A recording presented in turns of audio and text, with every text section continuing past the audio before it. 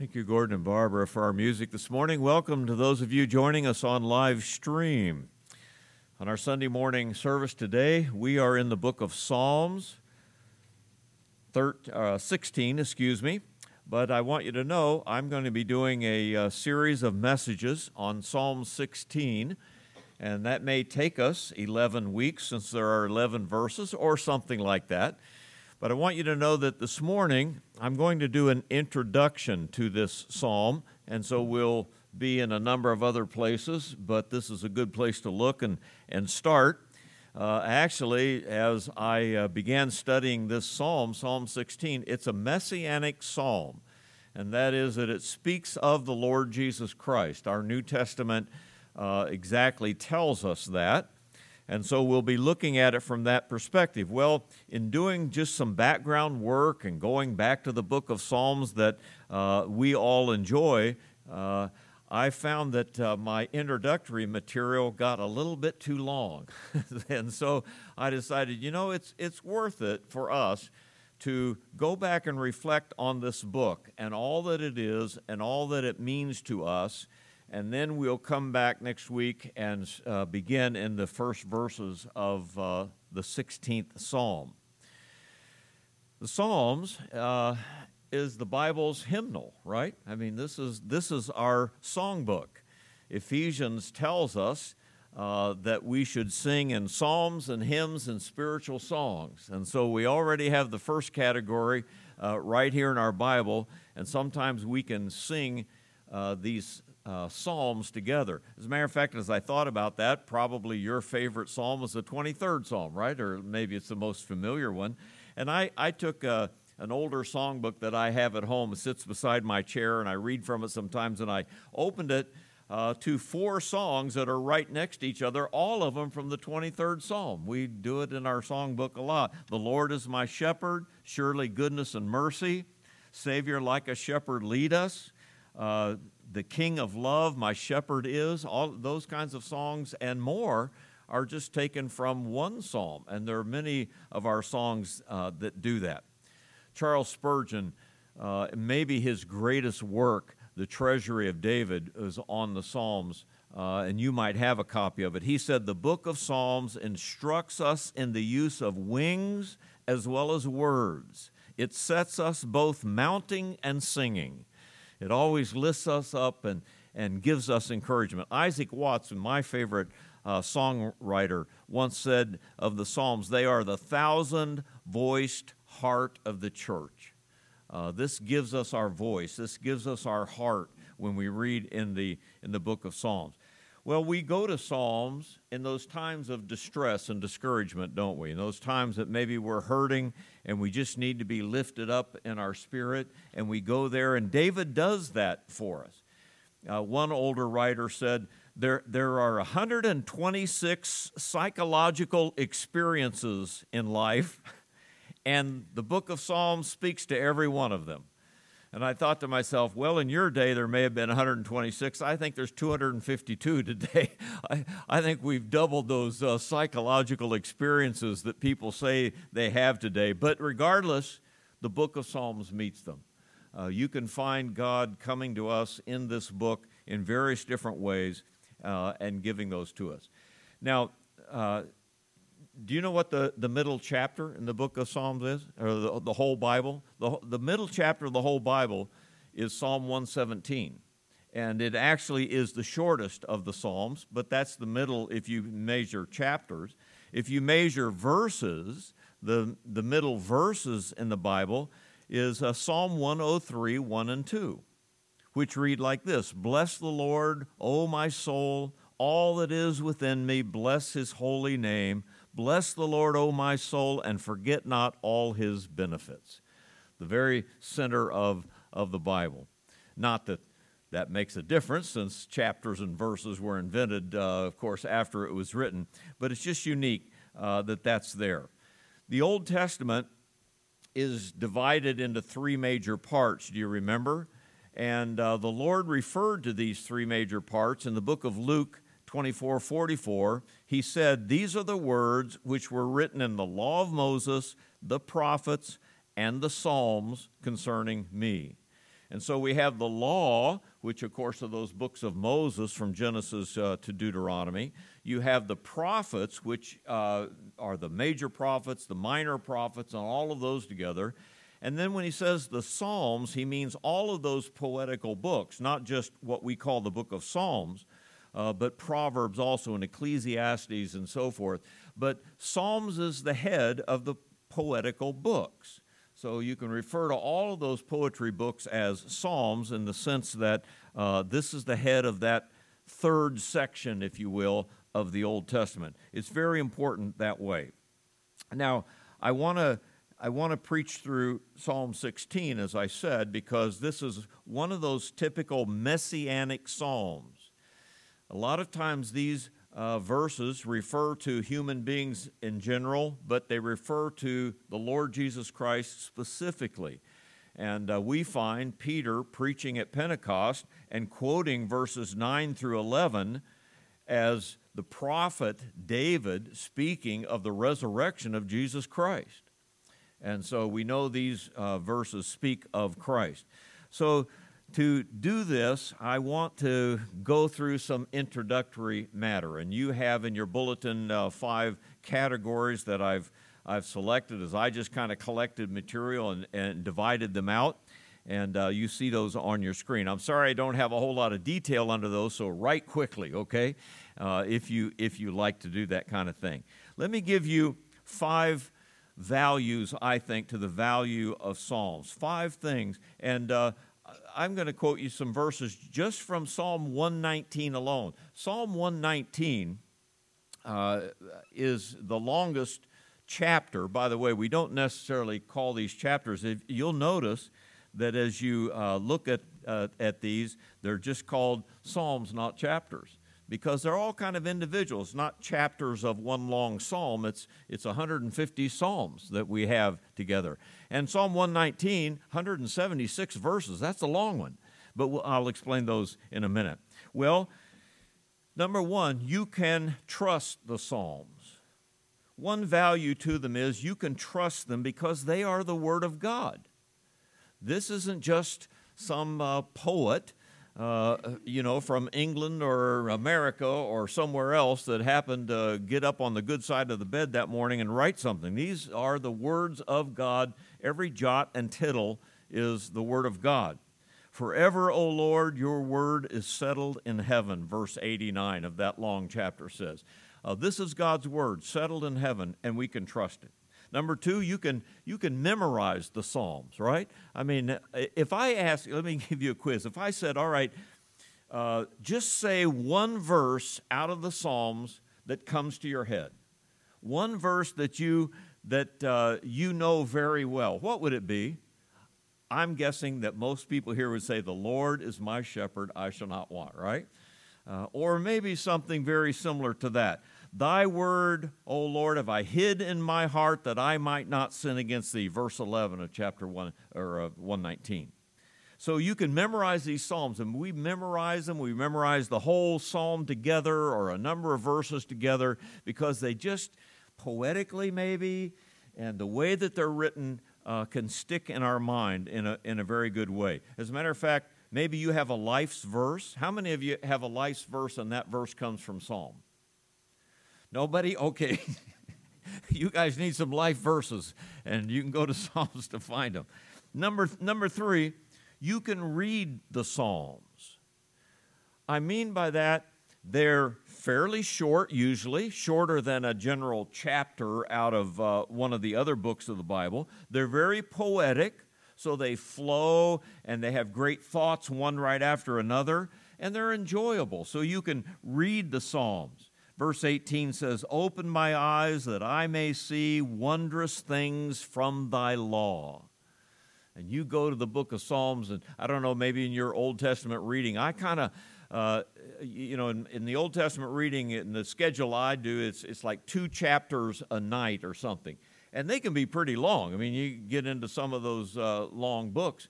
But you get to Psalms, and I think, this is great. I'm gonna read 1 or 2 of these Psalms together. They're easy to read, and they always bring you joy. Number 4, you can apply the Psalms. That is, they describe you and your situation. They admonish you, they bring conviction to you, or they encourage you. Wherewithal shall a young man cleanse his way? By taking heed according to thy word, verse 9 of 119. So the Psalms are easily applied to your life. Number 5, you can share the Psalms. Thy word is a lamp unto my feet and a light unto my path, verse 105. You might say the book of Psalms is God's Hallmark card to you. He writes these so that you can grasp them easily and you can share them, you can write them, you can give them to people who are hurting, kind of like love letters.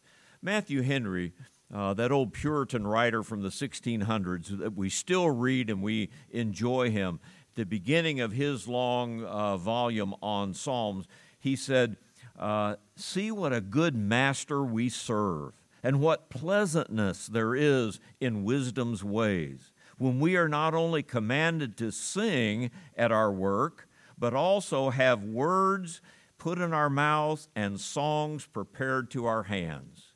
God has done this for us in the book of Psalms.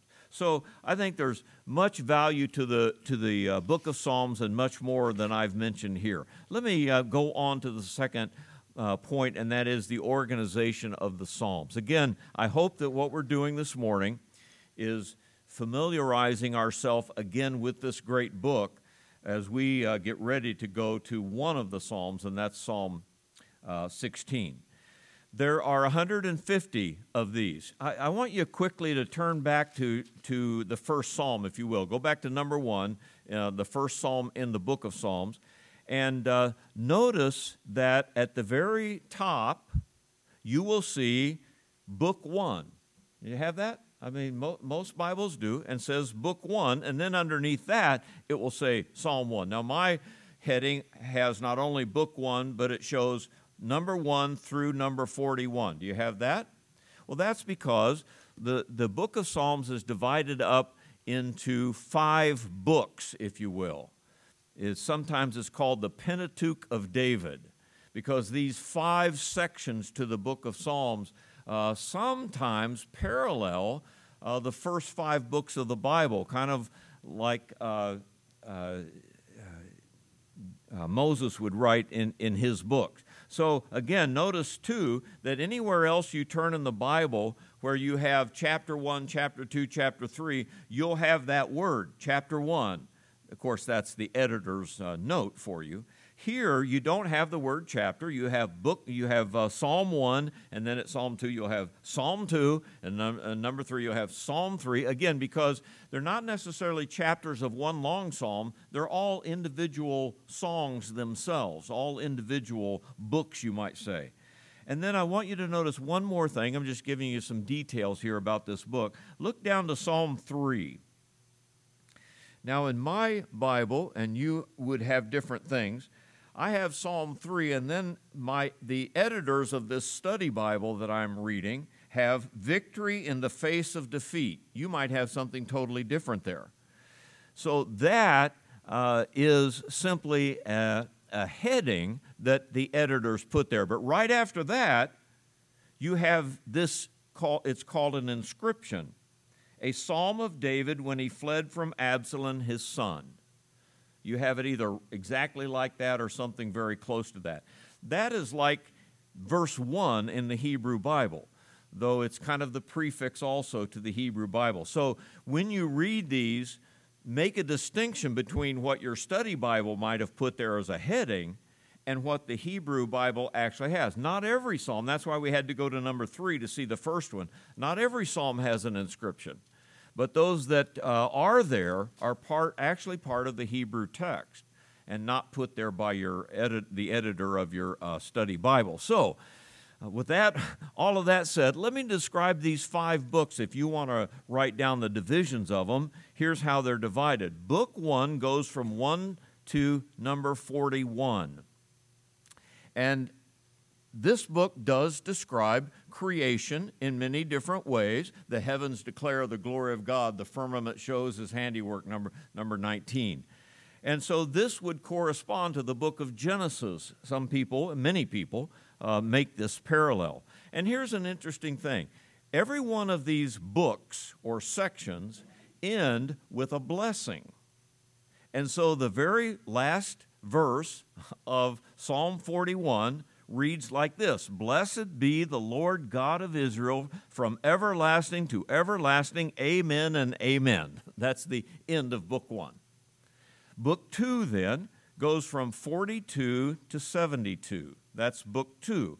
And you have these in your Bible divided, but you may be writing them down.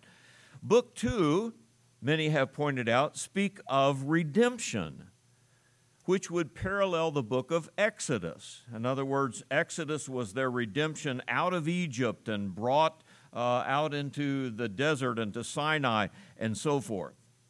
Well, the last verse of Psalm 72 says, "And blessed be his glorious name forever, and let the whole earth be filled with his glory. Amen and amen." And so the end of book 2 with a blessing also. Book 3, 73 through 89, has to do with sanctification.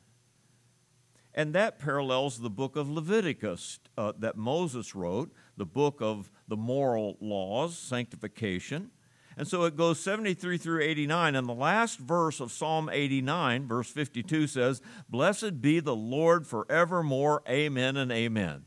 That's your third blessing. Book number 4 then goes from 90 to 106. So 90 to 106 has to do with testing, which would parallel the book of Numbers. And the last verse of Psalm 106, verse 48 says, "Blessed be the Lord God of Israel from everlasting to everlasting. Let all the people say, Amen, praise the Lord." That's the blessing at the end of that book. And then finally, book 5 is 107 to 150, and that has to do with praise. So paralleling the book of Deuteronomy, some say it has to do with law and praise, since Deuteronomy is the second law. But regardless, Psalm 150, verse 6, the last verse says, "Let everything that hath breath praise the Lord, praise ye the Lord." A good friend of mine that pastored in Fort Collins, Colorado, when we were out there, and they had a church and a school, and our kids went to their Christian school. And they were very musical, and his wife played the organ, and they loved it. And they bought a new pipe organ for their church, which not too many people have anymore, you know. Not too many people can even play the organs anymore. But they had this pipe organ, and so the pipes were up here on the wall of the church, and they decided to put that verse, hang it on the wall next to the pipe organ pipes, and that is, "Let everything that hath breath praise the Lord." And they had that verse next to the pipe. So, okay, out of those pipes, I guess, came that breath or wind that praised the Lord. Well, I want you to do one other thing. We'll just thumb back and forth. Can you go to Psalm 119? Have you been up there yet? Psalm 119? We're talking about the organization of the books, and here's something that's very interesting in the book of Psalm that you might like. Maybe it'll help you sometime. You want to learn the Hebrew alphabet? Did you know you're carrying it around with you? And usually the pronunciations of those words also. So 119, my editors put in here, an acrostic in praise of the Scriptures. Well, what does that mean? It means that this psalm, 176 verses, is divided into 22 sections. You know why that is? Because there are 22 letters in the Hebrew alphabet. And so do you notice that at the beginning of the first 8 verses, you might actually have the Hebrew letter, and it's pronounced Aleph.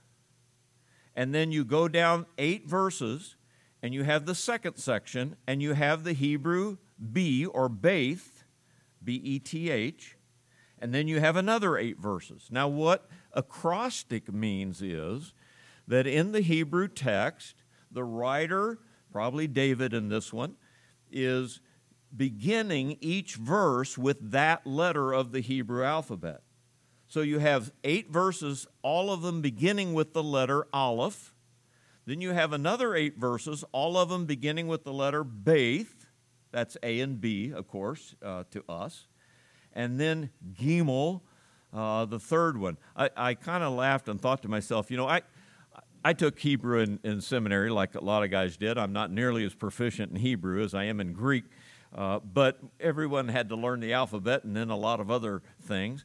And every time I have heard a Hebrew teacher pronounce these letters, he pronounces it differently than the last guy.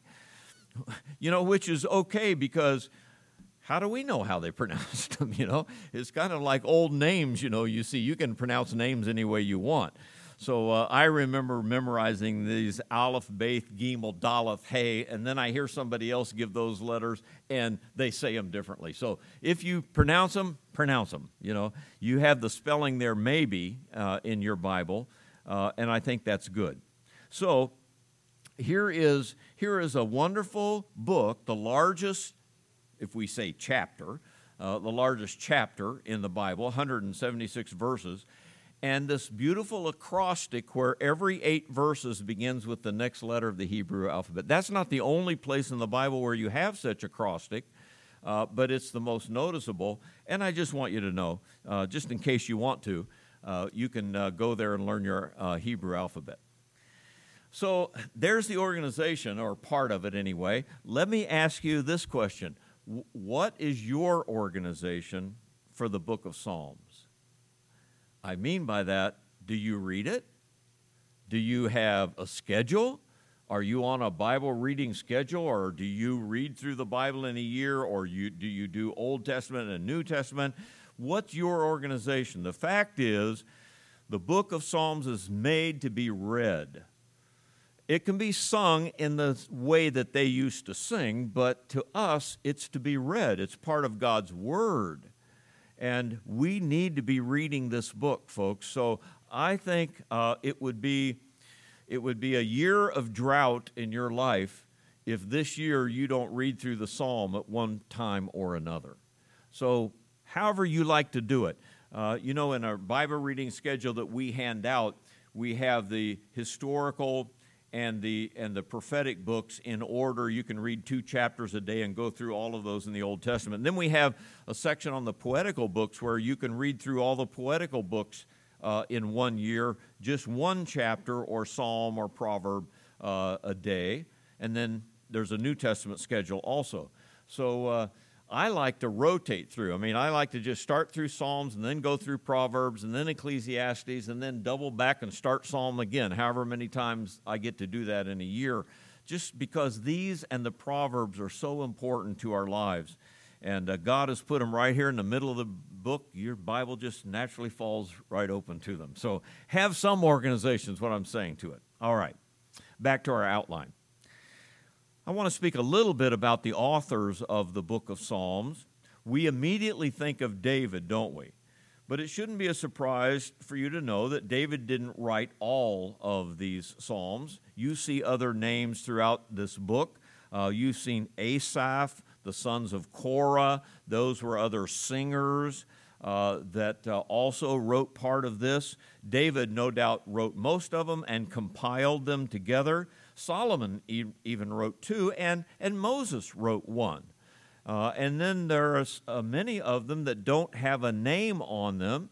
We can assume maybe it was David, but there probably, and no doubt were, other authors, and David collected these through the guidance of the Holy Spirit and put them into this book. Inspiration's an amazing thing, isn't it? The way God put his information together and put it into a book so that we can still say that every word, every jot and tittle is inspired by God, and yet God did it this way even with the book of Psalms. Well, we have all of these. These are inspired writers, remember. Whoever was doing it. An inspired writer, it doesn't mean that everything that man ever wrote is inspired of God. It means that when God wanted him to write this book or this psalm or whatever it is, that was inspired. And God was guiding his mind, heart, and hand so that what came out was exactly what God wanted. They weren't dictators like typewriters who had no mind and they were kind of like robots operating. No, they're human beings with all of their personality and all their vocabulary, and God is using that to write these things. He did that here. There are 219 quotations of the Old Testament in the New Testament.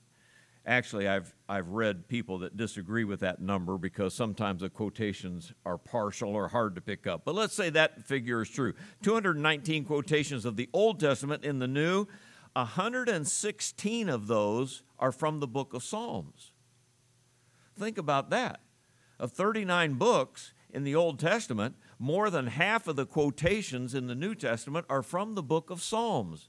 That's how important it is, not only to them, but how important the book of Psalms is to the New Testament writers who wrote a New Testament for you and me. So if it's important to the New Testament writers, surely it's important to us as well. And you remember I quoted you Luke 24:44, where Jesus gave us the threefold division of the Old Testament. Listen again. He said, "These are the words which were written in the law of Moses and the prophets and the Psalms." Then there's two more words, "concerning me." These are the things written in the Old Testament concerning me. And many of the quotations about Christ, which we'll see in just a minute on my last 2 points, many of the quotations in the Old Testament are from the Psalms about Christ himself. I think it's interesting when especially in the book of Hebrews, I pick this up and I have them marked in my Bible. When Hebrews quotes Psalms, the book of Hebrews, for example, Hebrews 3:7 says this. I'm reading it in the old version here. "Wherefore, as the Holy Ghost saith, today if you will hear his voice, harden not your heart." And I stop and say, that's Psalm 95. Maybe David wrote that. No, the writer of Hebrews says the Holy Spirit wrote that. I think that's an interesting thing. Here is the writer, or in this case, of course, the Holy Spirit himself, inspiring the writer to say, I said back in the book of Hebrews this, today if you hear his voice, don't harden your heart. Hebrews 4:7 says again, he limited a certain day, saying in David, that is speaking of God, saying in David, today after a long time, harden not your heart. In other words, that's God speaking. That's God's word. And so many times when the New Testament quotes the Old Testament, the New Testament writer may say, Isaiah said this, Jeremiah said this, or they may say, the Holy Spirit says this, God says this. And to you and me, isn't that what we say about the Bible when we talk that way? When we quote a verse to somebody or we witness to somebody, we say, here's what God says, regardless of the book that we're quoting from. And that's what they do with this. One other note I want you to know, or a couple more notes about the authors. One of the Psalms, Psalm 90, is written by Moses. Now, put on your chronological hat here for a minute. What's the date to the book of Psalms? Where do you put that in the Old Testament? What's the date? Basically, David and the book of Psalms is 1000 BC, okay? Or into the 900s BC. All right, 1000. When did Moses live? Moses lived in the 1400s BC. So we have a psalm with his name on it, Psalm 90, that he wrote in his lifetime. So you have this book hanging around from Moses' day for 400 years until David, who probably possessed it all along, or maybe they did in the temple or whatever, of course, and they put it into the book of Psalm 90. As a matter of fact, some people believe since Psalm 91 doesn't have a name on it, that actually Moses wrote both, and it's a continuation of 90 and 91. That could be. Are you still up there at 119? Go forward, if you will, to 137. One of the shorter psalms, a pretty little psalm. Well, excuse me. I'm referring to the first three verses, but Psalm 137 begins this way. by the rivers of Babylon. There we sat down, yea, we wept when we remembered Zion. We hung our harps upon the willows in the midst of it. We hanged our harps upon the willows. Remember that expression? Now, when is that being written? When did they go into Babylonian captivity? In more like 500 and 600 BC. So I'm giving you the spread of these books. There's one as early as Moses in 1400. There's one as late as the Babylonian captivity in, let's say, 600. And so you have one 400 years before David and one 400 years after David. And yet God inspired all of them and brought them together in this book that we call Psalms. I think that's pretty incredible when we think about it. Now I want you to go to 110, Psalm 110. Maybe the most quoted psalm in the New Testament, the most quoted Davidic psalm anyway, in the New Testament.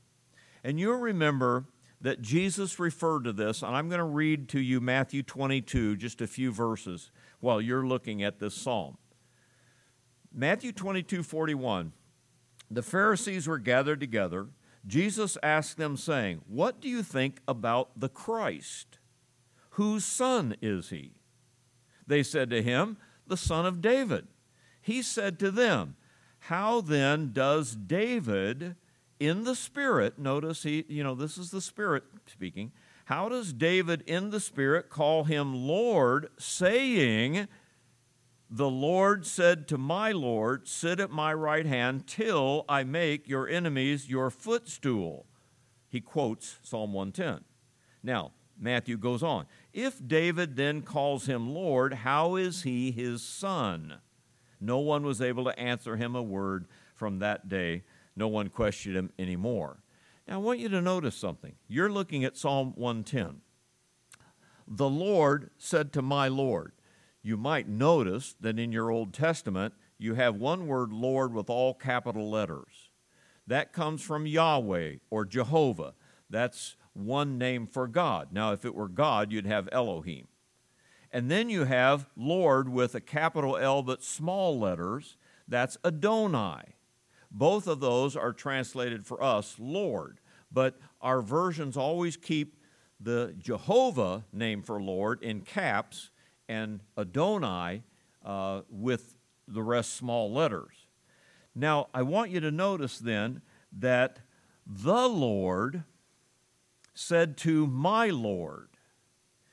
Those two words is what the Lord Jesus is using to prove to the Pharisees that he is the Christ,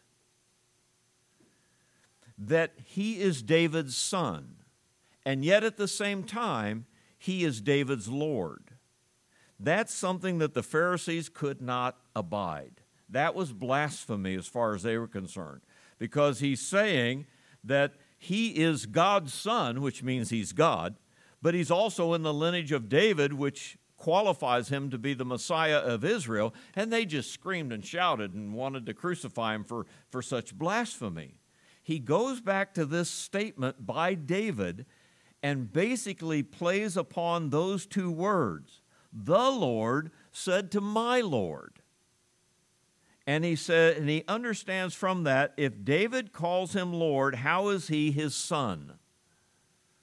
And what he's saying is, I am David's son, but I am David's Lord. And they knew what he was saying, and they accused him of blasphemy for doing it. My reason for pointing this out, in this messianic psalm, this wonderful psalm, by the way, that goes on to great things too, is to point out that every jot and tittle of the Bible is inspired and important to God. You remember when he was talking to the Sadducees about resurrection, and he talked about, he said, I am the God of Abraham, Isaac, and Jacob. What's the important word there? Am. That little English word, am. Not I was the God of Abraham, Isaac, and Jacob. I am the God of Abraham. He goes back and quotes that to point out that he has always existed, and he has always been the God of not only the dead but of the living. Those little words, as far as the Bible writers are concerned, are just as inspired as the big words and are very important even in doctrinal matters. And so I'm pointing out to you that in this book of Psalms, we have a lot of those kinds of things. And when we get to Psalm 16, beginning next week, we're going to see that reference to the Lord in that psalm quite a few times. Number 4, if you will, number 5, let me go on. The prophecies of the Psalms. As a matter of fact, our Psalm 16, is quoted in Acts 2 at the day of Pentecost where Peter is preaching. Let me read you a few verses from there. Acts 2:29 says, "Men and brethren," Peter speaking, "let me speak freely to you of the patriarch David, that he is both dead and buried, and his tomb is with us to this day. Therefore," he says, "being a prophet." I stop there and say, Peter is pointing out that David was a prophet. And why is that? Knowing that Christ had sworn an oath to him that of the fruit of his body, according to the flesh, he would raise up Christ to sit on his throne. Therefore, seeing this, he spoke concerning the resurrection of Christ, that his soul was not left in Hades, or Sheol, nor did his flesh see corruption. Kent read those verses to us in Psalm 16. So here is David being a prophet saying what I'm writing is not just about me, not just about every believer, but about the resurrection of the coming Messiah. He's writing that 1,000 years before Jesus came and died for our sins. And so we see the prophecies in the Psalms. Now, I would love to read to you many of these prophecies of his first and second coming. There are prophecies of his first coming, and by the way, all of them were fulfilled exactly to the letter, to the word, like the Old Testament prophecy says. My God, why has you forsaken me? In Psalm 22, by the way, a lot of verses I have in front of me from Psalm 22, all of them speak of his crucifixion, 1,000 years before he was crucified. Why have you forsaken me? He said that on the cross. They shoot out the lip, they shake the head. Verse 8, he trusted in the Lord, let him rescue him and deliver him. In other words, come down from the cross now, if you will. Verse 17, I count all my bones, they look at me and stare. And then verse 18, they divide my garments among them, and for my clothing they cast lots. Here are prophecies of his first coming, and all of those things were fulfilled exactly as David said 1,000 years before in that psalm. That's a great thing. But you know what? I think there are more prophecies of the second coming of Christ in the book of Psalms than the first coming. Even though there are many about his life and what he said, there are many, many that have to do with his second coming. Do you remember at the very end, by the way, of Psalm 22, where after he spoke about his first coming, all ends of the earth shall remember and turn to the Lord. That's a prophecy of his second coming. All the families of the nations shall worship before you. The kingdom is the Lord's. He rules over the nations. It's a prophecy of the kingdom of God and of the second coming.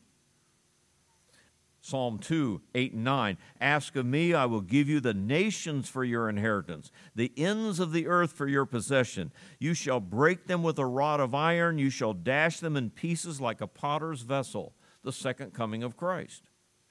I love Psalm 67. Let the people praise you. Let all the peoples praise you. Then shall the earth yield her increase. God, even our God, shall bless us. Our God shall bless us, and all ends of the earth shall fear him. It hadn't happened yet today, but it will happen in the future.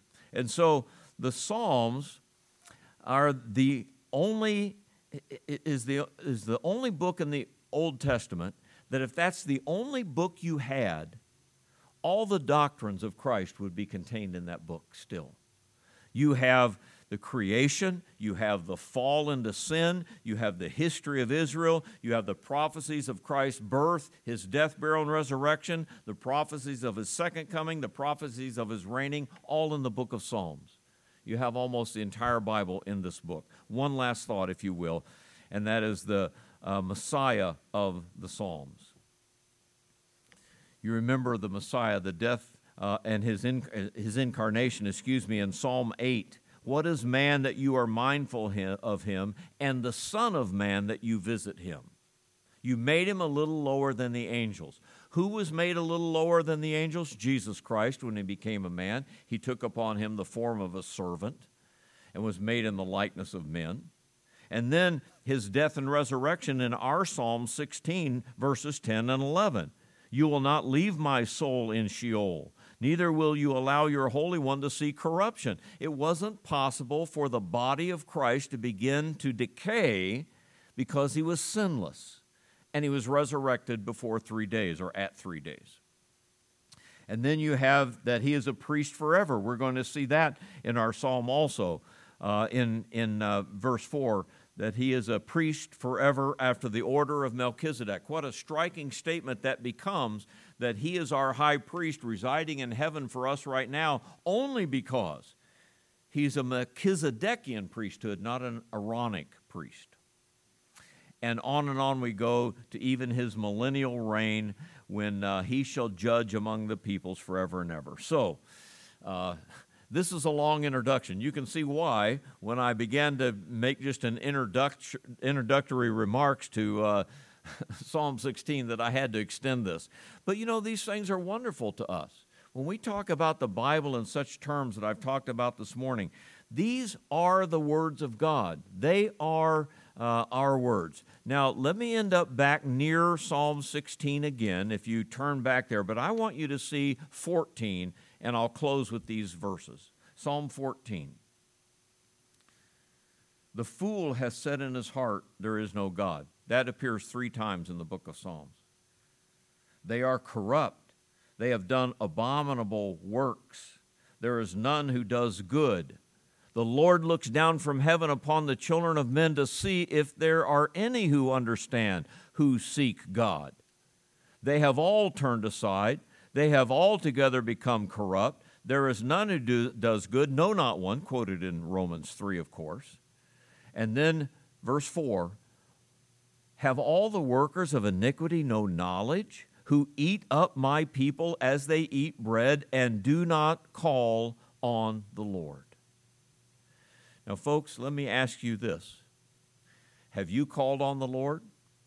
When you read a book like this, and you read the prophecies of what Jesus did for us in becoming a man and dying on the cross and resurrecting and ascending back to heaven, do you say in your heart there is no God? Can a person understand what this book is saying and then say, I don't even believe that there is a God? I think when you read these prophecies and read a book like this, you have to fall on your face and call on the name of the Lord to be saved by this Messiah that this book describes. I hope that you know him as Lord. That's the first requirement to understanding the Scriptures. Without the Holy Spirit inside you, without that regeneration that takes place, you will never call on the Lord. You will never know who he is. You need that regeneration. And then you can worship him in the way that this book calls for us to worship him. I hope that you know him, and I hope you worship him that way. All right, stand with me if you will. Thank you for the time this morning to do that, and I hope that you'll be with us next week as we begin in verse 1 of Psalm 16. Let's pray together. Father, thank you for this morning and this time to reflect on this wonderful book of Psalms that you have given us.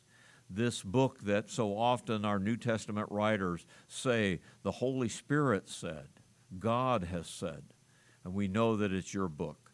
And so, Father, so many wonderful things in this whole book that we enjoy and we love and we memorize and that we write into letters, and we do all of this. But Father, I pray that in the next few weeks as we go through this wonderful 16th Psalm, that you would bless our hearts and help us, Father, to draw close to you and see the wonderful promises that are ours in this book as well. bless now as we think about these things. In whatever way you've spoken to our heart, maybe it's the burden of being able to read your word more often. Maybe it's the fact that we need to be able to memorize and repeat these things to others. Maybe we need to spread out this good news that we have in this book. However you've burdened our hearts. And perhaps, Father, as I said at the end, that there's someone who doesn't even know the Lord as Savior, never called upon the Lord. May that person do that today. So bless in these things. Speak to our hearts as we need. We'll thank you in Jesus' name. Amen. Gordon's going to come and lead us in a song. You respond in the way the Lord has laid on your heart to respond.